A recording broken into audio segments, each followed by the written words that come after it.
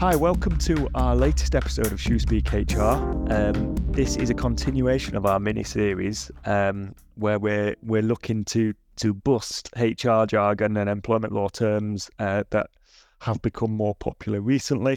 So in keeping with the last two episodes, I'm going to throw some terms out to the two Amy's who are with me today. Hi, guys.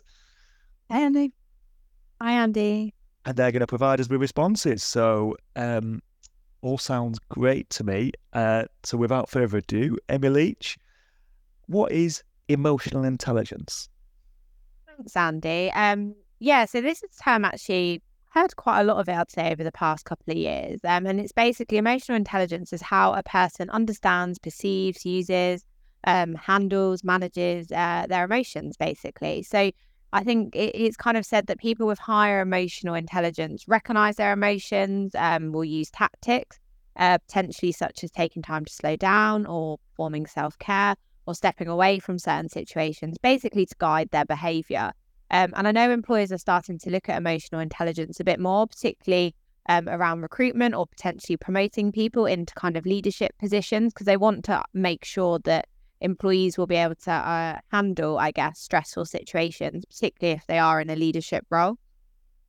Yeah, and I think as well, certainly having emotional intelligence will help you manage a team, because you almost need your manager to understand how you're feeling without necessarily, or how the entire team's feeling without necessarily having to ask the direct questions. So, I do think it's a real skill. And I'm also conscious that, like any skill, it is one that can be coached and people can get better at. But equally, there is in some scenarios, others will just be better at it. You either have it or you don't, is my view on it. I'm sure the coaches out there will perhaps tell me I'm wrong in that regard, but a good skill to have. Speaking of skills, Amy Anderson, the skills gap. What is that? The skills gap is basically the difference between the skills that employers want in an applicant and the experience that the candidate has. We could probably do a podcast episode on the skills gap in itself, to be fair. There's thought to be like a number of different reasons for the skills gap, but a lot of it is to do with the use of technology in the workplace, and obviously the evolving technologies, particularly AI. The skills that people need to have to do particular jobs is just changing, and we're basically not keeping up with that.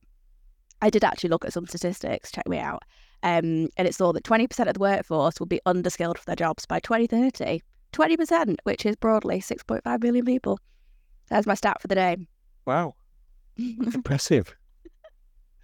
Amy Leech, what about soft skills?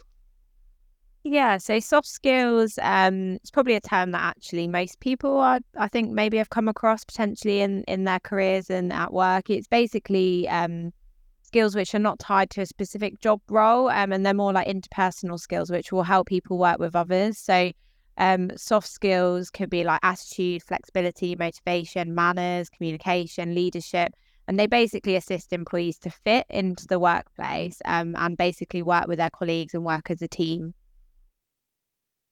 Yeah, I think I like you say, I think certainly in the professional services industry, which is the one we operate in, it's something that has been looked at for a long time in terms of looking to build soft skills. But that is something that all organisations often need. So certainly a term which is as relevant today as it ever has been. I'm struggling today, aren't I? I don't know what it is.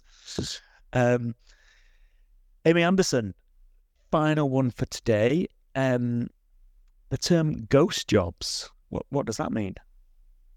Yeah, so ghost jobs does actually make sense when you know what it is. So ghost jobs are actually postings for job vacancies that a particular company has no intention of filling in the near future, or in a situation where the vacancy doesn't actually exist at all. And it's really just a way of the company gauging the talent pool, or ensuring that they have like they've got CVs for candidates on file for future if they actually ever need them. So it's a bit of an annoying one for candidates, because obviously if you go on to apply for a job and the job actually isn't there, that's going to be quite annoying. And I suspect like we've talked about, employee experience. I suppose if candidates get wind that you have, as a business, lots of ghost jobs advertised, then that might be part of the employee experience that they obviously feed back on and aren't particularly impressed by. I also think the GDPR police may well be all over that kind of thing, depending on how that data is stored. Legitimate reason for both. This is Amy Leech's backdoor. But I certainly think that is a whole new episode to perhaps look at. So I've really enjoyed that today.